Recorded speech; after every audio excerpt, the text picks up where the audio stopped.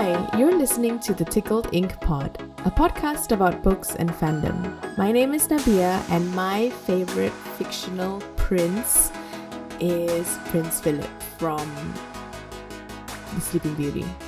I'm Diana, and my favorite fictional prince, or earliest favorite fictional prince, is Prince Eric from The Little Mermaid. We obviously just watched Disney too much as kids. Oh my god, I can't wait to watch the Little Mermaid live action. Yeah, okay, but what are your thoughts on the whole live action thing? I hate Me them. too. The only good one to me was Cinderella, because at least Cinderella was because good. they kept the whole Disney magic, but also it was not a rehash. It was not like It wasn't like a 100%, verbatim rehash, like script word for word of the original animation, right? Yeah. I think even in like Beauty and the Beast, they added a few songs, but those songs did absolutely nothing for me. None of the new songs do anything. Like in any of the movies, like Lion King, no. Aladdin, no. So I have not watched Lion King and Aladdin. I was just like, meh. Yeah, I think I pretty much. Did I miss anything? Oh, I think I didn't watch like Dumbo because it looked creepy. It looks super creepy. Dumbo? I think there was a live action Dumbo, right? Really? Yeah. And Wait, what? I think there was, and I was like, it looks super creepy, so I didn't watch it. But I think I watched everything else. Oh my god. No, I didn't realize that there was a Dumbo. That's weird. Yeah, look at the images. But I Look at the images. It's so sad. It's so creepy. Like, especially this clown Dumbo with the tears. Eee. Done. Yeah. I also feel like I'm a bit young for Dumbo. So I don't have the like emotional connection to Dumbo. Okay. Yes, I get what you mean. When did the film come out? 1941. Yeah, I didn't have So a connection. we're definitely way too young for Dumbo. Yeah. But having said that, I did enjoy Snow White. That was like the first feature film animation from Disney, right? And Bambi. Yeah. I did not enjoy Pinocchio. That was stressful for me. Yeah. I remember. I feel like the earlier ones were darker. Yeah. They were really. Did you watch the Guillermo del Toro new Pinocchio? No. That was quite weird as well. Is this right? I'm looking at Google. It says Lady and the Tramp came out in 1955. Yeah, I think so. Cinderella 1950. Yeah, Cinderella was old. Sleeping Beauty 1959. Yeah. What? Why do I feel like they're more recent than that? They're pretty old. They're Wow. like the old. Yeah, because Disney had like eras, right? Yeah. So I think that era with like Snow White, Cinderella, Sleeping Beauty, that was like the first era of princesses. And then they kind of like were not doing so well. And then the Disney Renaissance was the whole musical. Yes. The whole like Disney all musicals. The Little Mermaid. Aladdin. Lion King, Beauty and the Beast. Yeah. So that was our time. Yeah. Those were the Ellen Menken type stuff. Yeah. The Renaissance was our time. Yeah.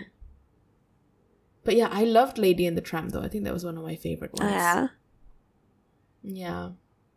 Darling. Jim, darling. Oh, they're so cute. Poor lady though. Yeah. So sad. But I love the songs. It's like, he's a tramp.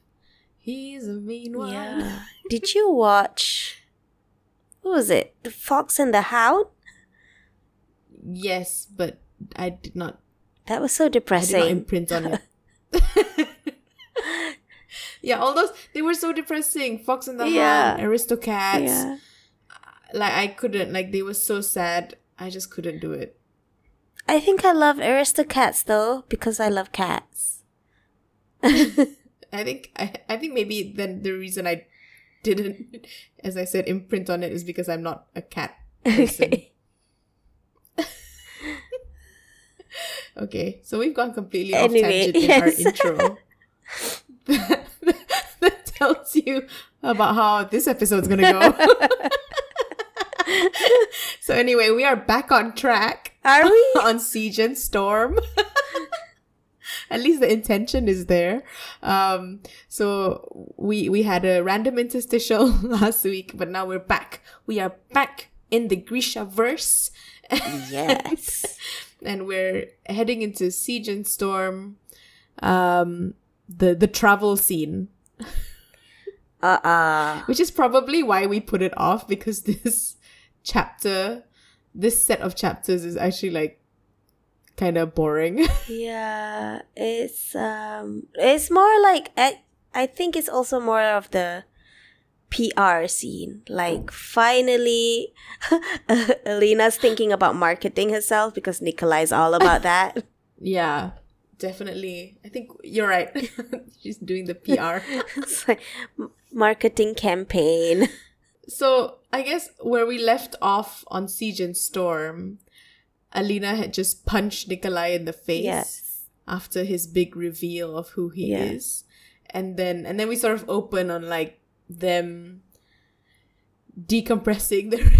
They're in a tent, and Nikolai shares more about himself and his past and who he is, and how, you know, he trained. He was a member of the infantry. He wasn't just like a for-show officer of the army. He wanted to actually train and fight along the men. And then he trained with, what was it, Fjerdan shipbuilders. Oh yeah. He apprenticed with them because he's clearly like super into this building stuff. So he learned with all the Rafkan neighbors undercover. I guess they didn't know who he was. About shipbuilding, about weapons, about smithing, and all that stuff. So all it does here is basically setting up who is Prince Nikolai, or Sturmhond, or all the many faces that he wears. What do you think about Nikolai after like this set of chapters? So what I really like about Nikolai is he is not shy to say that he's ambitious. Like, he doesn't care that anybody else knows he's ambitious. He's like, I want the throne. I don't care that I might not be the true bloodline. Like, yeah. And he's like, I'm gonna do whatever it takes to take that throne because I actually care about this country. Because to him, like, the crown prince, like, his dad doesn't really care about the people either, and the brother doesn't. He just cares about horses and gambling and women. And he actually, like, the kind of person he is, he wants to get down and dirty. He wants to be on the ground doing things to improve the country. Yeah, like all the stuff that he's been doing as Sturmhond. He says, you know, smuggling weapons and supplies across the borders. He couldn't have done that as the prince. Yeah. So he was saying, like, all the stuff that I did, well, you know, obviously it made me a lot of money. Yeah. It also had other sort of societal impacts. Yeah. Well, positive impacts on the people, right? So what did you think about Nikolai? I still can't make him out. I mean, yes, I agree. He's ambitious. Clearly, that's a thing. Yeah. But also, you know, he's painted out in this set of chapters as being noble as well. Like, he's got funny quirks in his character, but his motivations seem to be noble and sincere, in that he really just wants to do the best for the country, because that's like his main goal, right? Is making sure Ravka comes out of this on a good note. So I don't know. I mean, I obviously am biased, by the portrayal of the actor in the series. Just like I was with Ben Barnes as the Darkling. I'm so easily swayed by pretty faces. Yeah, but I don't know, like, I guess because we kind of see him wearing many faces, but we kind of know those are the faces he's wearing. Like the way he's portrayed in the book, like Alina kind of knows when he's not being his true self. When he's like she calls him on his bullshit, right? When he's like pretending to be something. But it's kind of needed, like who he is, the position he's in, the kind of things he wants to do. He does have to wear many faces for that. And he's constantly thinking about how, I guess that's the bit that makes it a bit harder to sort of like be fully Team Nikolai, because he is playing a political game. Yeah. Like he does it, he admits it openly to Alina at least, that he is doing everything he's doing for the PR. Yeah. Like he's spinning everything. So it does make it a bit hard for us to sort of really trust him. And I don't know, I mean, I appreciate it. I appreciate his honesty with Alina.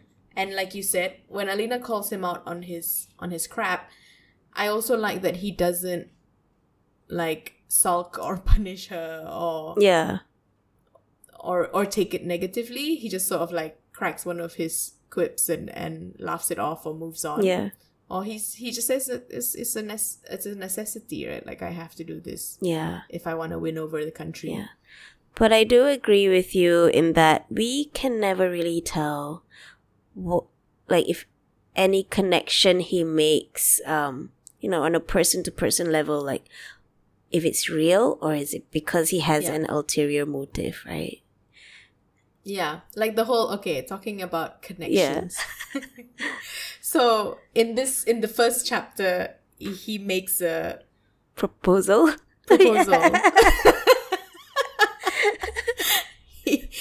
He drops a bomb, which I love. Yeah, exactly. I'm like, yes. I mean, the way he does it, the way he did it, and I was just like, ooh. You know how I feel about Malina. I know. And I'm just like, okay. We'll talk about Malina here. Anything to add drama to it, right? I mean, that's, for me, it's like, because they're so boring, they need all these like external influences to spice up their relationship. They were just so boring in these chapters. I mean, in this whole book, to be honest, I'm just like, an old married couple. I'm just like, okay, I'm done with Malina. Like, she can go marry Nikolai, Why not? It's a good alliance. It's spicy. Yeah, exactly. Keep things interesting. So, again, they talk about the plan because he said, basically he's saying that my client that I said was waiting for us in West Ravka is obviously me. But I know you don't trust me. You have no reason to, but I'll abide by what I promised you aboard the Volny. Aboard the ship. Listen to what I have to offer. If you're still not interested, Sturmhorn's ships will take you anywhere in the world. I think you'll stay. I think I can give you something no one else can. And Mal goes, this ought to be good. It is good, Mal. It is so good, Mal. You had no idea. He's like, I can give you the chance to change Ravka. I can give you the chance to bring your people hope. Oh, is that all? Alina said. And just how am I supposed to do that? He drops his banger. He goes, by helping me unite the first and second armies, by becoming my queen. I squealed. And Mal's just like, he's shoving the table and he's like, I know, his instant reaction was so good as well. I was just like, yes, Mal, yes. But it makes sense. Like, yeah, of course. Yeah. The prince who wants to rule Ravka with the sun summoner at his side. Yeah. And you can see in this whole set of chapters, he's really showing to the people that, look, the Sun Summoner is back and she's back with me. Yeah, and he's like really playing it up to like on his I know, his he's campaign. having it up. Kissing babies. Like there's lines about kissing babies in here. I love it. And he goes from like, you know, like kissing her hand to like full on like kissing her on the mouth. I know. I have like tabs all over for all of these scenes. It's good. It's good. But then like, so obviously Mal reacts extremely negatively to this. Yeah. As does Alina. Because she's like, what the hell are you doing, bro? Not in front of Mal. And then Sermon says, I'm not proposing a love match, you heartsick oaf. Just a political alliance. If you'd stop and think for a minute, you'd see it makes sense for the country. And Mal goes, you mean it makes good sense for you? And I love this. He goes, can't both things be true? Yeah. And I love that he loves to like provoke Mal too, which I love. He just like pokes it. He pokes. Every last word he says is like expressly to make Mal jump up. Yeah, and Alina's like, you need to stop that right now, Nikolai. It's like, just stop provoking him. I know. Because he says, and Mal says, you have no right to her. But Nikolai is so right here. He's like, and you think you do? Yeah. Did you think that she's just some peasant girl you tumbled and you get to run off with her? She's the most powerful Grisha. She's the Sun Summoner that was like prophesied or destined to save Ravka, and you want to just run off with her? Yeah. So I mean, you know, there's this whole like prophecy, destiny versus free will and choice thing here. But even Alina knows it. Alina knows deep down that she has to go back to Ravka. She has to do all that she can to tear down this fold, right? Yeah. And you see the conflict beginning between Mal and Alina here, not just because of Nikolai. I think it's definitely more than that, right? It's that they want different things. Yeah. And I like, ultimately. The thing I like is that because Nikolai is so unashamed about his ambition, I think Alina starts to voice that she does have ambition too. And she goes, this is the one, like after she was proposed to, she goes, I don't want to marry you, but I do want the second army. Yeah, she's like, I'll return with you and I'll help you in your bid for the throne as the leader of the second army. Exactly. And I like that he brings that out in her, that she starts feeling like she doesn't have to be ashamed, that she wants, like she has power and she wants to use it. Yeah. Yeah. And she doesn't always have to just be the tool to bring down the fold. Yeah. She could actually take a position of command. Yeah. Right? Like in the previous episode about Siege and Storm, we talked about learning leadership skills, you know? So you see, I put a note in our outline. I was like, good coaching, Nikolai. Exactly. He's such a great mentor. He really is. Wow. Like after that, he was like coaching her, you know, like there's like a whole section of like what to do, what to say, like don't do this, don't like do this, don't do this. It's like get them to follow the little orders and they'll just get into the habit, then follow the big ones, right? So there's so many little sort of like little nuggets of gold and advice that he drops in the next chapter as they start making their slow procession towards Os Alta, and he's just grooming her right at this point. Exactly. Grooming her for the position of leadership, how to start owning it, like you said. Not just like don't wait for permission anymore, you know, like if you want to be the commander, you start acting like one. And then he shares more about his own past, like when he first became Sturmhond and how he wanted to get people to fear him, and he had to do some pretty gritty things that sort of went against who he is, but he did it because of he knows the language of what his enemies speak and what they're afraid of and what they respond to. And these are the things that Alina needs to start doing.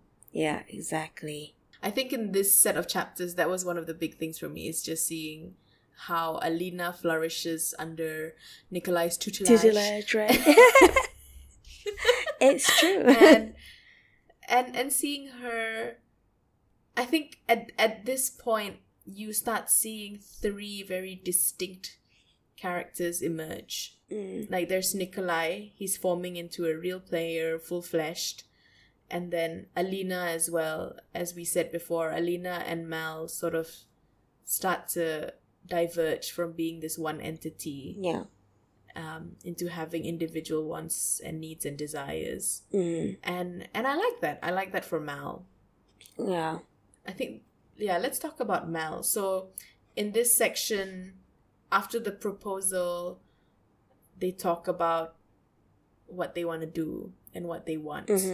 Mal basically he wants to go back to his old life of being in the army, of being a tracker. But he knows that's probably not open to him. Because he's a deserter. And he's actually afraid to go back to Os Alta with Alina because he knows that there's a really high chance that he could get executed for deserting his post. So after the proposal, Nikolai goes off and Mal just says, and where will I go? Right? And that stops Alina in her tracks because she says, I thought you'd come with me. And this is where it all sort of happens, where we realize Mal isn't all about just following Alina and what she wants to do. Like, he will do that for her. He will find her the third amplifier. He will help her lead the second army. He will help her tear down the fold. But then he says, when all this is over, I wonder if you'll still want me. And you start to see this, I don't know, maybe I was reading too much into it, but I did see like a parallel between this Mal and Alina and the Mal and Alina that we were introduced to in book 1. Because he was the popular one and the self-assured one, and he's very clear about what he was going to be. He's going to be like a master tracker. And everybody was into him, and Alina was the shy, sort of incompetent one. And then now you see the roles reversed, and Mal has seen like not one but two very powerful men courting Alina. And also seeing her step into this position of power and really sort of own her Grisha power. And maybe he's starting to feel she's a little bit out of my league. And what Sturmhorn said about running off with the most powerful Grisha in the world, she's not just some peasant girl, probably struck a chord. Right? So for me, as you said, Mal, he's sort of lost. He's lost, right? He doesn't know who he is without his identity as a master tracker in the first army. Like, I think that was him, like, at his peak. He's like, this is who I am. And now he's lost that, and he doesn't know who he is. And he's starting to become a bit codependent. Like, I think it used to be Alina who was the codependent one, who's like, I will follow Mal wherever he goes because she just needs to be with him. And now it's sort of like Mal who needs Alina more. And because everything about Mal now is just about protecting and helping. And he sounds so insecure now. You know, like he's poor guy. Poor guy. But also it doesn't make for a character like you kind of want to root for. It's just like, oh Mal, like, get it together. Yeah, exactly. You're so clingy. Bro, give me some space. Right. Oh my god, all the Mal fans must hate us. And then he was dishonorably discharged, right? So they petitioned the king. At least they managed to, have the king put away the punishment for deserters, which is death. So instead of getting hanged, he's now dishonorably discharged, which, takes a toll on him as well. Yeah, because he loved being a member of the First Army. And I mean, I have to say though, in that scene, so towards the end of this chapters when they get to the palace and they get their pardon from the king. Like, Nikolai had obviously been talking him up to his father. Like, you know, he saved Alina, he saved me, blah, blah, blah. He did it for the right reasons, helped us fight the Darkling.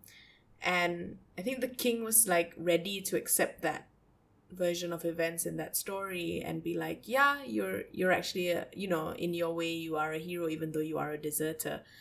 But I like to see Mal take accountability here. He's like, yes, I did it for what I felt were the right reasons, but it's still a desertion. Then Nikolai was just like rolling his eyes. He was like looking heavenwards, like, why? like, bloody noble fool. Exactly. Like, are you trying to kill yourself? What are you doing, dude? But I like that because unlike the Darkling and even Nikolai to an extent, who can sort of like rationalize and justify all their actions and to sort of suit their needs and narrative. I mean, Nikolai to an extent, right? We don't see him do that as much as the Darkling does. But with Mal, it's like, yes, I did it for what I felt were right reasons for me, but in terms of right and wrong in the black and white terms, it's wrong. Yeah. Right? He has integrity. Yes, which I appreciate. All these good values, good culture. Yeah. It's admirable. Yeah. Annoying.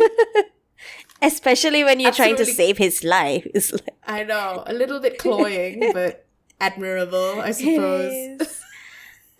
But yeah, poor Mal. So Mal's like trying to find his footing. I don't know. I guess he doesn't. At the same time, it's like wanting to protect Alina, wanting to be with Alina. He's also like, to me, I get the feeling he doesn't want to be defined by Alina. He's like, what am I now? What am I supposed to do? Yeah. Who am I? What am I? And so at least he's like aware of his codependence. Yeah. He's got self-awareness. So you see, listeners, as much as we like slam Mal, we do admit that he has really good qualities. He does. He's just like in a bad place right now, which makes for a very as a reader, it's just like, come on, Mal. Yeah.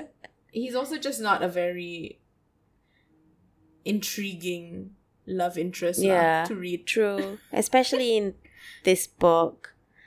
Especially in YA. Yeah. We like our love interests a bit tortured, Exactly. Or like a bit conflicted. Or unreliable narrator, like Nikolai. Like, you don't really know what's going on with him. It's like, is this real? Is this not real? Is why, I guess maybe, and I don't know, like we say so many times, we just don't know how this series ends. So I don't even know if they end up together. But which is why it's so hard for us, I think, or so different for Leigh Bardugo to write a love interest who is so steadfast and boring. Because because when we've gotten so used to like reading YA fantasy where the love interests are they have their own internal conflict and they also deal with like right and wrong, but they also have like very shady moments. Yeah. And you see that sort of like redemption. There's always a bit of a redemption. Like you saw it with Peter Millark. Yeah. You saw it, like, I mean, I can name a few more, but I don't know why Peter came to mind because he was also pretty boring. Exactly. Like, so Mal bits. is kind of like Peter in the beginning. Yeah, in the beginning. Like, he's very steadfast, because he was all about helping Katniss. Yeah. Right? So, So I think that's like the closest parallel I can draw. Yeah. Which, I mean, I love... I want the protagonist to end up with someone who's steady at the end of it. Like, at the end, when everything's said and done. But we want to read a great love story. But for entertainment value. Yeah, we want to read the spicy... Exactly. The spicy love story. Because, yes, we know real life, blah, blah, blah. But reading isn't about real life. It's about escapism and you know, We want living the passion. vicariously through these characters. We want the passion. So, okay, so that was Mel. What else happened? Anything else to say about Mel? So then, Eh. he's a good guy. He's a good guy. We'll catch up with him later. Yeah, if something comes up. I guess then there's like 2 or 3 sort of big things or events that occur, right? So as they're making their procession back to Os Alta through the villages and towns, and, you know, they're doing their PR politicking thing, they also get joined by the faithful followers of the Sun Summoner cult that was started by the Apparat. Yeah. Like dirty peasants, right? So, like... I mean, literally described as dirty peasants. I'm not disparaging poor people, okay? Pavos.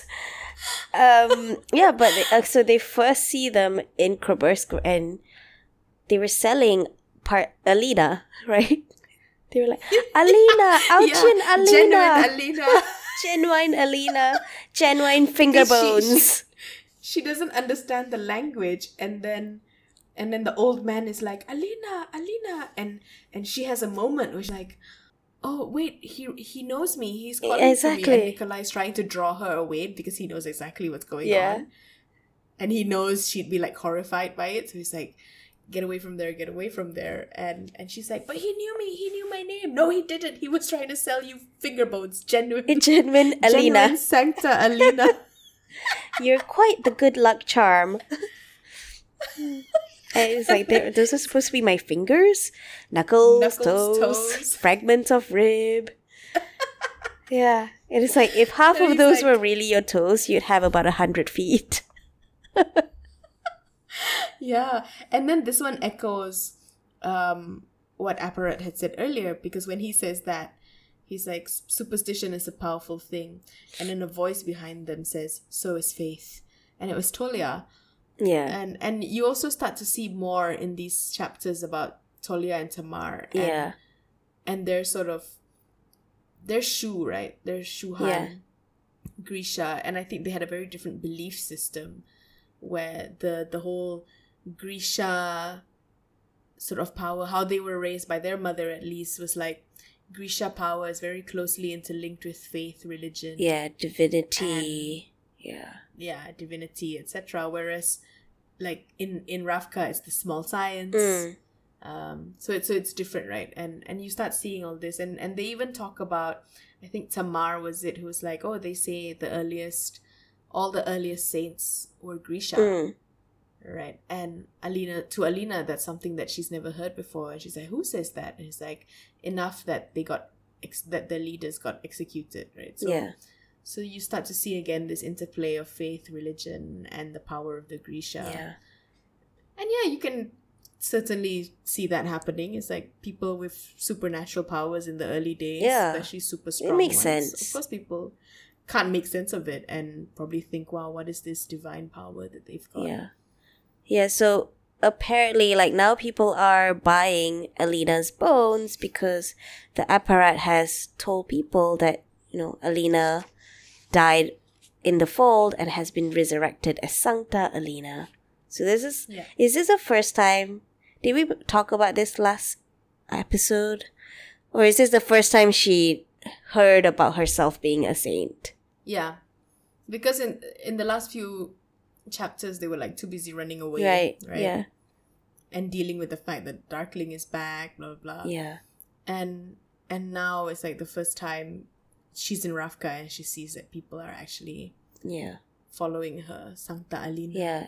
And to your point, it's like, so now she's gathering her own groupie. Yeah. So you've got the Nikolai procession with the first army soldiers. Yeah. And then she's got her group of like her ragtag traveling pilgrim. Yeah, which are growing by the town. Like, yeah, because people are getting drawn to her. Because in each town that they stop, Nikolai insists on making a spectacle, right? Like he chooses to arrive at either sunup or sundown so that she can best showcase her powers.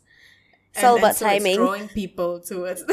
No, I love him. Yeah, I love him. It's like, I wish, like, if I wanted to be famous, I would totally hire him as my PR manager, right? Yes, my stage manager. My everything manager. Just like schedule everything to showcase the best of my ability. I know.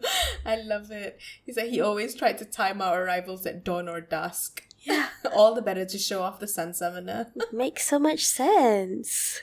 Yeah. And then he goes, when he caught me rolling my eyes, he just winked and said, everyone thinks you're dead lovely. It's important to make a good showing. I love how he's just like, lovely, sweetheart. Yeah. I mean, I love it because he's hot, like the actor. If not, it'll just be creepy and smarmy. So please don't randomly call me lovely or sweetheart, okay? Yes, lovely. Unless you're my husband or Diana. Oh yeah, I get to call you lovely. Yeah, you get to call me lovely wifey. Oh yay. Yeah, so she's got this growing pilgrims, this growing group traveling with her, but they are fanatical. Like, Yeah, they're it's a bit creepy. yeah, they're very like crazy zealous, like in their passion towards her. I just, like, to my mind, I get images of followers of the High Sparrow from Game of Thrones and how they were like exactly that, like overzealous and like super fanatical, and it's a bit scary because I'm just like, when is this? Because I feel like there's such a sense of foreshadowing and foreboding in these sense of chapters because nothing much happens, but they're setting all these players like around Alina. I'm just waiting for it all to like, for the shit to like hit the fan and everything to just come ahead, right? Like, I don't know how it's all, like the apparat is mentioned here in relation to the followers, but nobody knows where he is. Yeah. He's clearly on being hunted, right, because of his role in the coup. Yeah. So I'm just waiting, like, when is he gonna show up and what is he gonna do? What else happens in these chapters? Oh yeah, so I mean, in addition to like building up her fan base, she's also appointing her officers, right, or her special guard. Yeah. So then, yes, as Nikolai mentioned, like Mal is the captain of her special guard. Yeah. And Tolia and Tamar as well, and I think they're keeping it at that, right? So it's just the three of them, because at this point they really don't know who they can trust. And so, and she makes it a point, she doesn't want to have anything to do visually or imagery wise to be linked to the Darkling, so she refuses to have any black in her kefta, and she refuses to make her special guard wear uniforms like what the Darkling did, but instead she gets them little sunburst pins. And I think it's cute. I want one. I think like, it's not showy merch. enough though. Like, so I was like, I mean, in a PR type of aesthetic, like, it's hard to see. You know what I mean? Yeah. Like, you want livery. Yeah. It's like, I want to see a show of people. But anyway, But I understand. Yeah, you can appreciate her intention. So she wants to like narrow the divide between the people and Grisha, and not create that otherness and that sense of like, oh, we're special, we're more powerful than you again. So that's why she keeps it quite subtle, and they get to wear like their regular clothes. Yeah, like I like the sense of intuition that Alina has. Like she's leaning into, she doesn't really know why she's making these decisions, but she's like leaning into it. She's like, I don't want a separation. Like, I don't want separation between, you know, like even within Grisha, like Corporalki versus, I don't know, like Materialnik. Like, everybody is equally important. There's no rank. And I think she feels like there is power from being held up as a saint, right? So I think she wants to also be seen as like a normal person, like one of you, like from the people. But because the pressure as well, I think, is getting to her of like, the moment you accept sort of the saint title, you're accepting this responsibility, and at this point she still has a lot of self-doubt of whether or not she can do it. Yeah. And she seems to think like the only way I can do what these people want me to do is if I get this third amplifier, which is something that's external to me, right? So I mean, maybe as well the fact that she wasn't brought up Grisha and she came to it so late, so she understands what it feels like to be outside of that Grisha bubble. Yeah. And to be one of the peasants, an orphan, and one of the first army. I guess she truly understands. That's where the empathy comes from. And she understands how people react to these shows of like wealth and grandeur and power. And so she's really trying to show, so she's putting her own sort of PR spin on it. It's like Nikolai is playing that man of the people thing, and so is she in her own way. Yeah. Right? I like that. I think I'm really looking forward to seeing how the second army will be under Alina's command. Well, you've read to the end of the book, so you don't tell me anything. I want to talk about the scene where they arrive at the gates of Os Alta and are greeted by First Army soldiers and Vasily. Yes. The Crown Prince. The Crown Prince, I know. Like, talk about like a PR showdown, right? I know.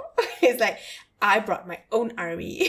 Yeah. Because Nikolai was so sure, so 100% confident that, one, his dad's too sick to rule the country, and Vasily has no interest in being king. Yeah. He wants to like go off and party and buy horses and do his thing. So for Vasily to show up with this show of strength, to greet them outside the gates of the city, it really sort of like sends this message like, oh, maybe Nikolai is wrong about a few things, right? Yeah. And it, like, Alina was worried. She's like, oh, like, so the first thing she was worried about was when she saw Vasily bringing, you know, like, I think it was the cavalry, right? Like, were they not like horses? Yeah. Hundreds of soldiers of the First Army stood row after row of armed men, maybe 1,000 of infantry, cavalry officers, and grunts. Yeah. So that's like huge. That's a huge army just to say hi, you know, like, welcome back, baby brother. He got 1,000 soldiers in formation. Exactly. Just for his little show of strength. That's excessive, right? Like, just to be like, we have to greet a royal prince returning home. Vasily says. A power move. Yeah. Like Vasily says, the return of a royal prince is no small thing, even a younger son. So there's also these like subtle like digs. It's like, yes, it's like putting him in his place. Like, you're the younger son, exactly, Nikolai. Yeah. Because he's obviously heard about their journey and what Nikolai's been doing, and probably hearing about how everyone's talking him up, and because it's been a slow procession, right? Like, Nikolai's doing that on purpose. He's trying to win people over. Yeah. And clearly it's getting back to Vasily. And he's like, the moment I heard that you were coming back, I made my way back to the city. And so he knows. Yeah. Like you can tell he knows what Nikolai is playing at. And Nikolai is like, I'm just going to pretend like I don't know what he's talking about and just like butter him up. And so he continues to play the game with his brother. And at the same time, establishing in very subtle ways that, you know, unlike Vasily, who was just a for-show officer, he actually was part of the infantry. Like, he remembers the name of the soldiers that he served with. He can recall battles and like skirmishes that he'd gotten into. So again, like, he does all these things on purpose, and he knows the impact it will have is that then the soldier that hit the goal will go back and be like, oh, you know, Prince Nikolai remembered me. He's like totally one of us. Exactly. So, smart man, Nikolai. Yeah. And butters him up and was like, oh, like, I've got a special horse. That I want you to look at. So he like immediately just like, you know what, let's not play this game here. I'm not gonna like posture. I'm just gonna play the role of little brother to you right now and get you to like get you to let your guard down, right? Yeah. Like, yeah. So I appreciated that. I thought it was like masterful. But yeah, but to your point, like, I think Nikolai underestimated how much his brother would want to hold on to his birthright. I mean, it is Vasily's birthright because he's the crown prince. And I think he underestimated how much Vasily would want that, even though, he might not want the hard work of governing a country, but he wants the title, he wants the status that goes that's on. what he's been grown up to be entitled to, right? Like, literally. Like, who doesn't want to be king, right? I don't know. Yeah. Yeah, so then, I mean, they have their scene. They go into the palace. I mean, we see all the scenes of, or evidence of what has happened to the people as we continue into the palace as well. There's like a big group of like encamped pilgrims outside the city who are not allowed to enter because of the apparat. Like, the king has put an order. It's like, no pilgrims in the city. I guess because he's afraid of another uprising. To be fair, I would be too. Yeah. And then when you get into the city, into the lower sort of commoners area, half of the city, you see signs of like poverty. You see people like suffering. Yeah. And you see mixed reactions as well when they see Alina. Like, half the people are super psyched to have her back, and the other half sort of just are like silent and staring. And these are probably the people who are like, where were you? And why did you not tell them? Like, I think some people also thought she was in cahoots with the Darkling, right? Yeah. There is still... Because there was so many rumors as well spreading around the relationship she had with the Darkling. Yeah. So people think that she was in on it and that she helped him like bring down or expand the fold. So yeah, then they head up into the rich part of Os-Alta, and again, like, nothing has changed. Yeah. Like, everything's still clean, well manicured. Yeah. All the houses look like they're doing fine. They have a ball. The rich people still going for their walks in the park. Having teeny tiny foods. Oh no, actually we missed... You talked about teeny tiny foods. and it brought to mind, actually, we missed that bit in the last chapter before they get to Os-Alta, where they're at that nobleman's house, and then suddenly a group of Grisha come to the gates. Like, these are the Grisha that had deserted their post and had gone into hiding. And they're led by Fedior. Yeah, Fedior shows up. Yeah, and he basically tells Alina what had happened after the Darklings uprising after the coup. The first army turned on the Grisha and started slaughtering them in their sleep. Some Grisha fought back, and Fedior was part of that group of Grisha that had fought back and then had sort of led the escape to the Grisha that he was with, and they'd gone into hiding. Yeah. So Alina, I think Nikolai, Mal, everyone around her is like, we can't trust these people. Yeah. Like, what if they're just spies for the Darkling? And I really like that Alina basically says, I can't trust these Grisha any more than I can trust the ones in the little palace. Yeah. Right? Yeah. Like, any of them could be... Spies for the Darkling. And I just have to trust in my power, basically. That if it comes down to it, that I can handle the situation. And I need Grisha. Yeah. Like, I like that part because it was, I think, her first instance as a leader making a very hard decision, right? And trusting her instinct. Trusting her instinct. She's like, and everybody around her was trying to advise her, like, okay, like, if this happens, what if they spies? And so she just had to listen to her gut and just go with what she wanted. And she's like, I can't lead an army if I don't have Grisha, and if we keep pushing Grisha who return, I won't have anyone to lead, so I'll just have to trust. Like, I'll just have to take them and trust in my power that I can control it. Yeah. And back to the discussion we had on Ivan, Like, Fedor and Ivan were the OG Grisha that we saw, right? Yeah. So, I guess, yeah, so Ivan dies. Maybe Fedor is the one that has the whole longer story arc. Right? Clearly, he's returned. He's sort of pledging his allegiance in air quotes to Alina, and Alina takes him in and basically starts like laying the law and saying, like, you know, we're heading into the city tomorrow, clean up, right? Yeah. We want to put on a good show. Yeah. And Fedor just accepts it, takes her orders. When they go back to the little palace later on, we'll see that the dynamics between the Grisha as well, like, that's quite interesting. Yeah. But yeah, I mean, I just wanted to bring that up before we get to the Os Alta scenes.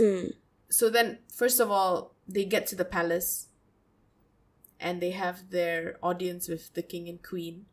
And the queen, I think Alina's description is like, first of all, the king looks like he's on death's door. Yeah. And the queen doesn't look any better because she doesn't have Genya. Yeah. So suddenly it's like all the years is like actually catching up to Yeah. But actually, it was touching. So this was the first time we see the queen as someone like human. Yeah. Yeah. Because before this, she was just like a dolled up person with like kind of eerily like uncanny good looks. Yeah, and she was also just like a representation of the entitlement of the nobility and the royal family. That was all she was to us, because we were just seeing her through how she was being portrayed by the Darkling, Genya, etc., because that was the narrative that they wanted to push. Yeah. Right? And but then now we're seeing her as a mother and how she is as a mother, and to be reunited with Nikolai, obviously her Sobashka, right? Yeah. So, cute. yeah, like she breaks down and she's like, Nikolai, and she runs to him and gives him a hug, and it's shocking for everybody. Yeah. But that was very nice.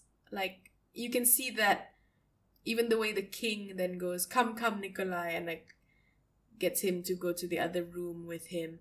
The whole family sort of retreats into the other room, closes the door, and leave Mel and Alina standing there waiting for judgment.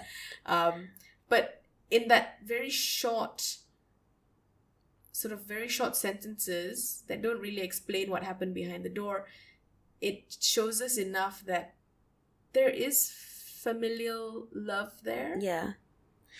Right? Like, they have a relationship with their son. Yeah. Even Vasily and Nikolai, you can tell like there's a sibling relationship. Yeah. That while they annoy each other and they probably fight over things, there's also love and affection. Like, probably very deep down, but it's there. The sibling rivalry comes up stronger, but yeah, probably there somewhere. Yeah. It's there, right? And I mean, I really like that, because you start to humanize these characters as well. And that sort of drives the whole Darkling agenda being bad even further. But then again, we also can't forget that they did use Genya really poorly. Exactly. Right? Yeah. So there's all these conflicts in building these characters, which I think Leigh Bardugo does so well. Like, there's no outright bad, outright good characters. They're also gray. She paints these layers. Yeah. I really like that about these characters. Yeah. Even just comparing, because I've been doing a bit of rereading. I mean, we've been doing a bit of rereading into Harry Potter fanfiction. Yes. And just like looking back at that world and how it was very much more written as a children's book, where it's like, these guys are bad, like the Dursleys are bad, so she just like made them caricatures of like bad people. Yeah. And then there's the good people who are like all good, like the Weasleys. But we want to see those depths and layers, and that's how you build really believable characters, right? Yeah. So like the king, like I found myself to sort of empathize with the king. It's like, oh, like, so sad you were poisoned. But then after reading a bit, and then I was like, but then he was, he like was creepy and probably like, assaulted Genya.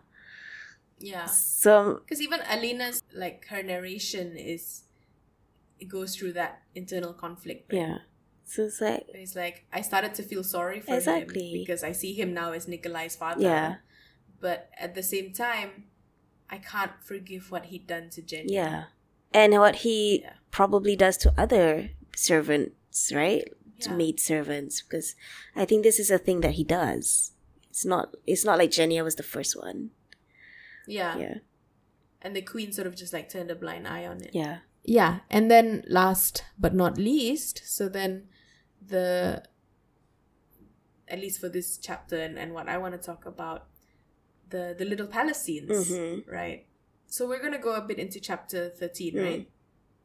Because it's still setting up. I think we can probably cover it quite well in our time. Yeah, so then the king agrees to let Alina lead the second army, but he's like, makes it very clear that at the slightest slip up, the slightest signs of her potentially working against him, like she's out, like he'll probably kill Yeah. her. So he also makes it a point to show that he really doesn't think very much of her or of Grisha in general. And then like you said, Mal is dishonorably discharged, and then they make their way over from the palace to the little palace. And here sort of Tamar, is it? Or Tolia and Tamar, both of them, they sort of remark on the dead feeling of the place. And to me, that's like foreshadowing or like creepy, foreboding feelings that obviously are gonna come back later, of like, what is it about this space that makes it feel dead to these Grisha? Mm-hmm. Because there's death in the place, right? And then when they get into the little palace, Alina is sort of like shaken by, I think for the first time she realizes how much this place feels like home to her, because it's the first place she's ever actually sort of been able to call home. And I think been Yeah, and accepted for who she is, right? Like her power. Yeah. That's so much a part of her. Yeah, because she's only ever known the orphanage in Karamzin. And then after that, she was in the First Army, where she basically just like camped and moved around with the First Army. So it's not like she's had a permanent home, and the little palace was that place where she really grew into her own and started to build her powers and trained and made friends of her own, not just because they were in the same orphanage or because like she only had Mal. Yeah. And then when they get there, they see there's very few Grisha left, and they were mostly the younger Grisha, because a lot of the older, more skilled ones have gone with the Darkling. Yeah. And so a fight breaks out. Sergei is there, and Marie And Zoya. surprisingly is there as well. And Zoya's an ally. I love it. Yeah. Sergei is not. Sergei is like, why are you the leader of the second army? It should be Korporalnik, because we are the highest order of Grisha. And Alina gets really pissed. She's like, this scene was so harrowing. I was shook because she was like fully 100% intending to commit violent murder. Exactly. She was gonna, because they were fighting over it. They were fighting over who gets to rule, who gets to da-da-da. And she's like, in her mind, she's like, I'd like to see you all fight over the... What was it he said? It was too good. It was too good for me to like make this up. Yeah. He's like, if they needed a lesson, I would give it to them. They could argue over the pieces of Sergei's body. I was like, whoa, damn, girl. Yeah. Villain origin story. Oh my god. And it's like, the light was a blade honed sharp by my fury. And at the last second, some sliver of sanity pierced the buzzing haze of my anger. No, I thought in terror as I realized what I was about to do. My panicked mind reeled. I swerved and threw the cut high. Like, she was like ready to cut him into pieces. Definitely gonna kill him, which is crazy. Is that where is this side coming from, right? Is it the power? Is it the amplifiers? Is it the bit of the Nichevoya that came from the wound that the Darkling inflicted on her? Like, what is... Because we've never seen this side of Alina before. We see sort of bits and pieces of her sort of wanting to own more power, being a bit more greedy in it. But this is next level. I think this is the first instance of like, whoa, Alina, like... Yeah. You need to go talk to someone. Exactly. Yeah. But, I mean, although, like, Sergei's argument makes no sense at all. Like, yeah, the Darkling is not a Cobra. Like, you know, he's the leader. He was like, we must be the leader, blah, blah, blah. And then Zoya puts in a good point. She's like, the Darkling is ethereal Nick. Yeah. Like, he's a summoner. And they're like, but he's a Darkling. It's like, and I'm the Sun Summoner. There's this huge argument. Then you see Fedior and Zoya come in and they're like, yeah, Alina should be the leader and we support her. But then Sergei and Marie, right? Marie, yeah. Marie, his girlfriend, yeah, who was Alina's friend, is like, oh no, it should be us, and they start fighting. And then even like among the Grisha that are there's like shouting. It's like someone's like, oh, one of the summoners says, you have no right to question her. Why? Retorted a healer. Because she's a living saint. And then someone yells, put her in a chapel where she belongs, or get her and her rabble out of the little palace. Like there's all this heckling that's happening. And I like to see it. I like to see that it's a safe to speak environment. Yeah, exactly. Where they're like not as scared as they were of the Darkling, and they're making their views known. It's like, no, she's not one of us. She didn't even grow up with Grisha. But then, Tolia, she's like, because they're like, she's only been a Grisha less than a year, and Tolia says, Grisha are born, not made. And Alina's like, of course, I thought with an internal sigh he would choose now to come out of his shell. But I mean, as scary as this was, like culminating in the potential murder of Sergei, like I liked seeing this, that the Grisha are speaking up for themselves. They're learning to have open conversation and dialogue about how they feel the organization should be run. And it's like, Alina just needs to control her temper. She's not a dictator. She's not trying to be the Darkling. She's trying to be more like Nikolai. So she just has to like remind herself of, these are the leadership models that I have seen and I should follow this one because it's more effective. Yeah. I don't know. It's like not entertaining, but it was cool to see. It's like, is she gonna be a villain? Like, that would be so awesome, actually. Yeah, if she turned out, because we talked about this in the last episode where we're like, ooh, I'd love to see villain Alina, like Alina in her villain era. And so this is the start of it, I think, because she's starting to have all this internal conflict, and she's like, she makes all these comments in her narration about how she starts to understand why the Darkling felt the way he did about certain things. And I'm like, girl, I love to see this on you. I know. Like when the king talks down to her and she just has to say, yes, my sovereign. But in her mind, she's like, you are such a fool. Yeah, was this how the Darkling felt? And she's like, wow, I totally sympathize with him. Right.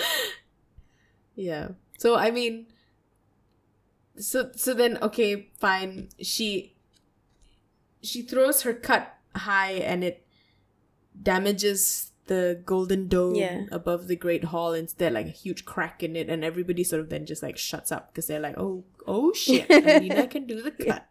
Like, I think the Grisha who are there doesn't know that she's got this power.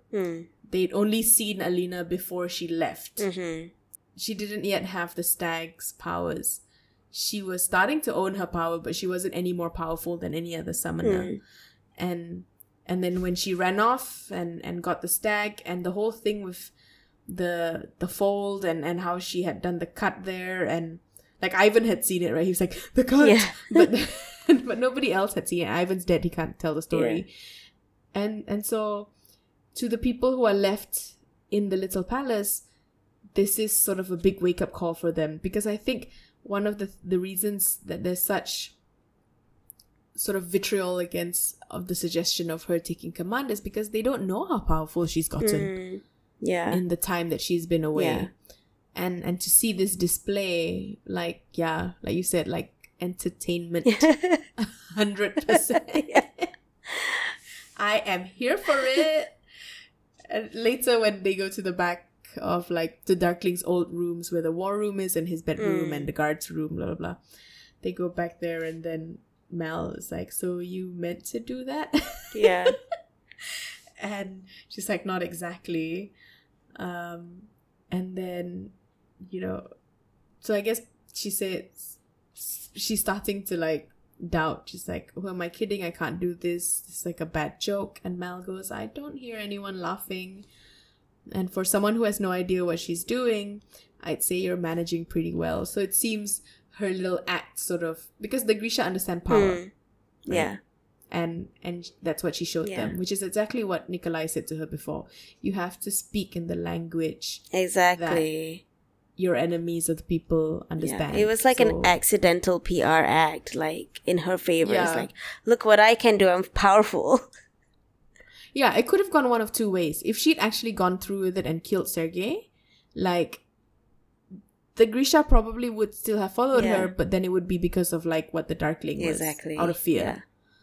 But then because she'd actually then, directed it away and then made the show of power instead, then it's different. But it's going to be a bit more, slow moving, and she still has to win them over with her slow style, her different management style. So she tells Mal, it's like, get the fabricators to fix it, but don't make it too perfect, because they need something to remember, right? Like, scars make good reminders. Like the reminder of the scar that she has on her hand. It sort of keeps her grounded as to who she is. Yeah. So a lot happens here. And then it ends with Alina going into the Darkling's chamber, which is now her room. It's very dark. It's just, it's a vibe. The vibe. Everything's black. Black on black.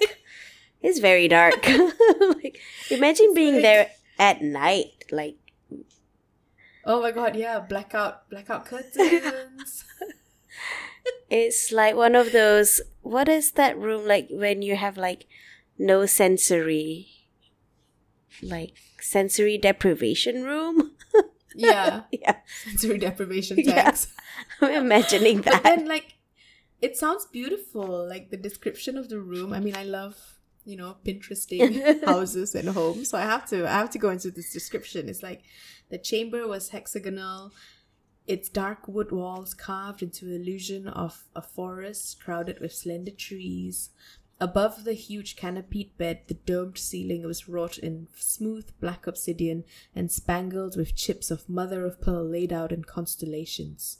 I mean, that sounds gorgeous. It's gorgeous. It's like gothic, dark, but beautiful room. But also whimsical and like a bit of a fairy tale vibe. Like, I love it. But so this bit is creepy, and I knew it was coming. So she's in the room. She's like taking in the surroundings, and then suddenly, my Alina. Oh no, actually he just says Alina. No, he does see my Alina. Then he says my Alina. Oh yeah, then he says my Alina, yeah. My Alina, he said softly. And then she's like, this isn't real, I'm hallucinating. But then he comes over, he reaches for her, like his fingers brushed her cheek. Yeah. Solid and real.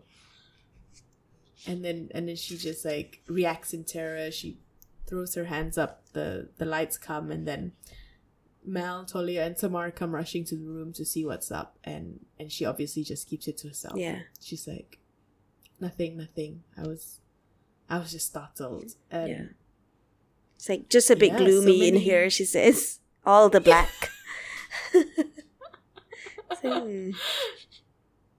Yeah, I mean, Mal obviously knows that she's withholding information, but he's not going to push because he's a respectful person, you know. So I'm not going to push you to talk before you're ready, but I know something's up. Yeah. So yeah, I mean, a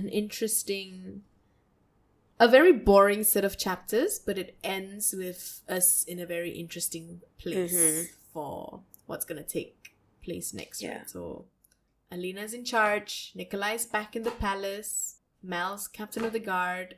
She doesn't kill Sergei, but she could have. and the Darkling can touch her. Has a Voldemort link. Yeah. With Alina. Scary. Yeah. But exciting. Yeah, I can't wait. I can't wait to get into the next bit.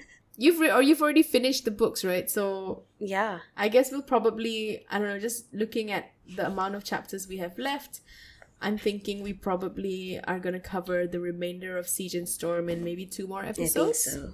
Because we're halfway through right now, right? We're at the midway point. And then we take it by like chunks of, you know, the scenes and acts, right? So I think 2 more big acts, and then, so I don't know. I'm going to finish the book, I think, this weekend. And I can get into it. I can tell you I've forgotten most of it. Like, I only remember the ending. I don't know what happens in between. I'm just really curious now because of Shadow and Bone Season 2 on Netflix. And quite a few of the things that had happened in there have happened in the books. Albeit to, like, different characters. But now I'm actually curious to see, like, how far... how closely they actually followed the book story, or which parts of the show were totally made up and which parts from the book. Because there's this one storyline with one main character that I think was made up, but now I'm curious to see if it actually is in here, and I totally forgot, because that would actually be quite interesting. So yeah, I can't tell you what it is because I don't want any spoilers. Yeah. If we get there, I'll let you know. Yeah, I mean, I still haven't finished Netflix show. It's like, yeah, you can just tell me, like, if you finish the show, it's like, yes, no? I think now I can watch the show again because I finished the book. Because I think I was holding out because I wanted to finish the book first before I went into the show. So now I can go and watch the show. Yeah.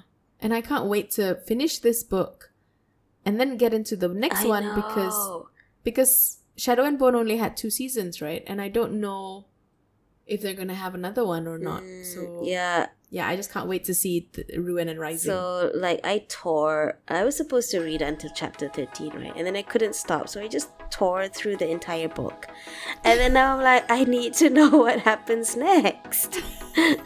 So I'm like, okay, we'll speed it up. Maybe to put you and me out of our misery, maybe we should do like 2 recording sessions next week so we can just finish the book in a week, and then we can get started in the next one. It's okay to be ahead of our episodes. Thanks for listening and sticking with us this far. We're on Instagram at TickledInkPod. Come slide into our DMs for anything really, comments, suggestions, volunteer to be part of for the show. And if you enjoyed our podcast, please do follow us on Spotify or Apple Podcasts, rate the show, and share with your friends who are similarly into fantasy YA novels, the Grishaverse, or hot fictional characters. Bye!